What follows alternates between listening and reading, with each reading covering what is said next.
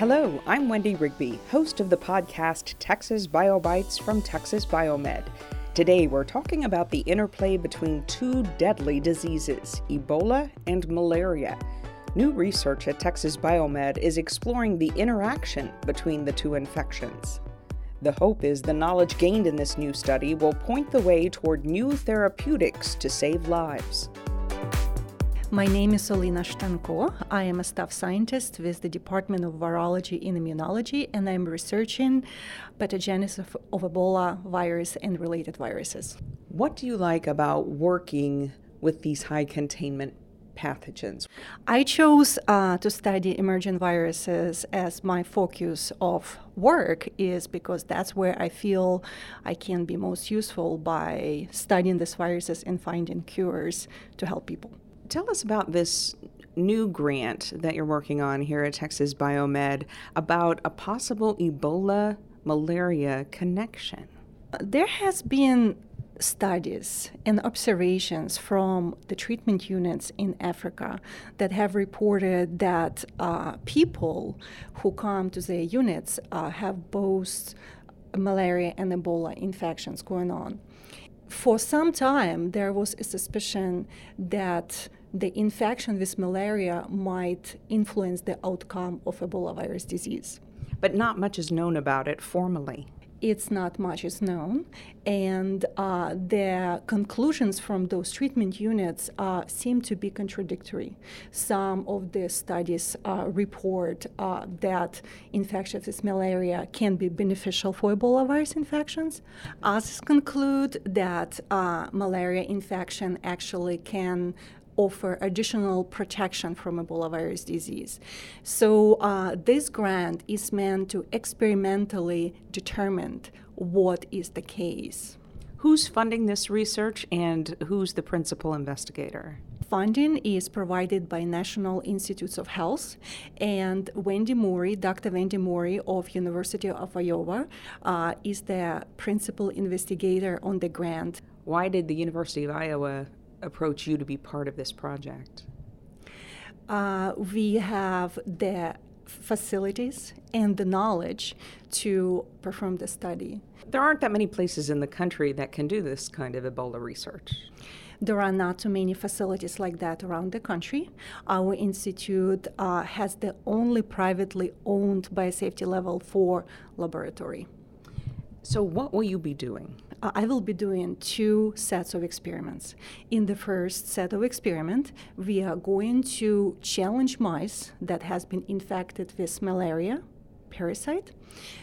We will be challenging them with Ebola virus and observing how the infection with malaria is going to influence the infection with Ebola virus, if there is any effect. The second part will involve removal of macrophages, a very specialized immune cells that are very important for Ebola virus infection and disease progression. We are going to remove these macrophages from mice that have been infected with malarian parasite, and subsequently these cells, these macrophages, are going to be challenged with Ebola. So we are going to study the interaction between macrophages and Ebola virus more closely and specifically.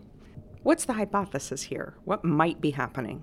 Our hypothesis is that if malarian infection is acute, it's recent, it's acute, then the response to malarian infection is also going to be fighting the Ebola virus infection as well. So someone with an acute case of malaria might have a better chance of surviving an Ebola infection?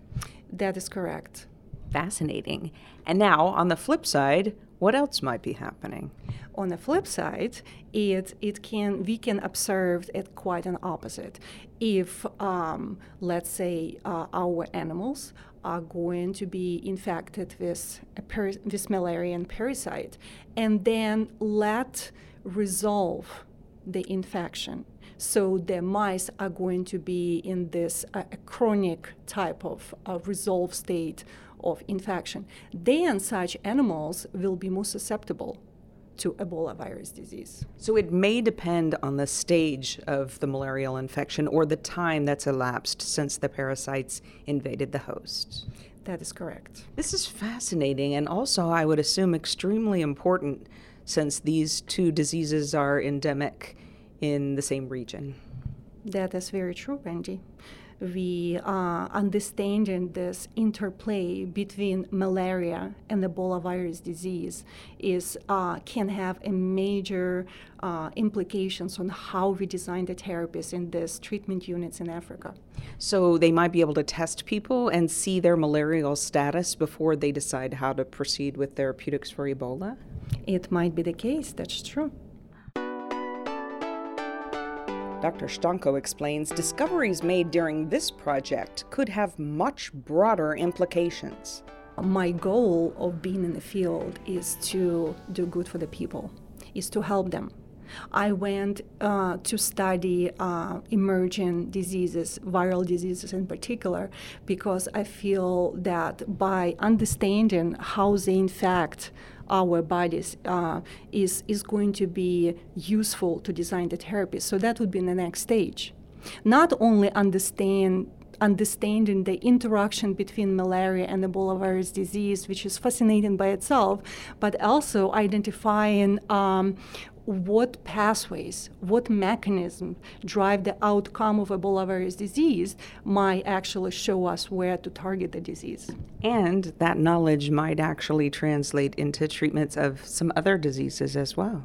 That is very true, because these viruses or bacteria or any parasites might utilize a very similar pathways and mechanisms. So by understanding how to target them, we might apply the knowledge to other diseases.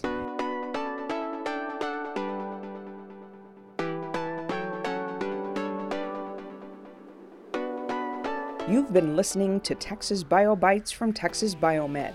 If you like what you're hearing, subscribe. Every 2 weeks, you'll hear about new research, fascinating animals, and the people who make all of the breakthroughs possible. Find out the ways we're enhancing lives through discovery. It's easy to subscribe. You can find us on iTunes, Android, Stitcher, and TuneIn. One of the simplest ways to hear our podcasts is to sign up by email. Every 2 weeks, you'll be alerted about the latest episode of Texas BioBites from Texas Biomed. Then all you have to do is open up the email and click on the podcast to hear it. Log on to our website, txbiomed.org, and search podcasts. We're passionate about sharing our science. Thanks for listening. I'm Wendy Rigby.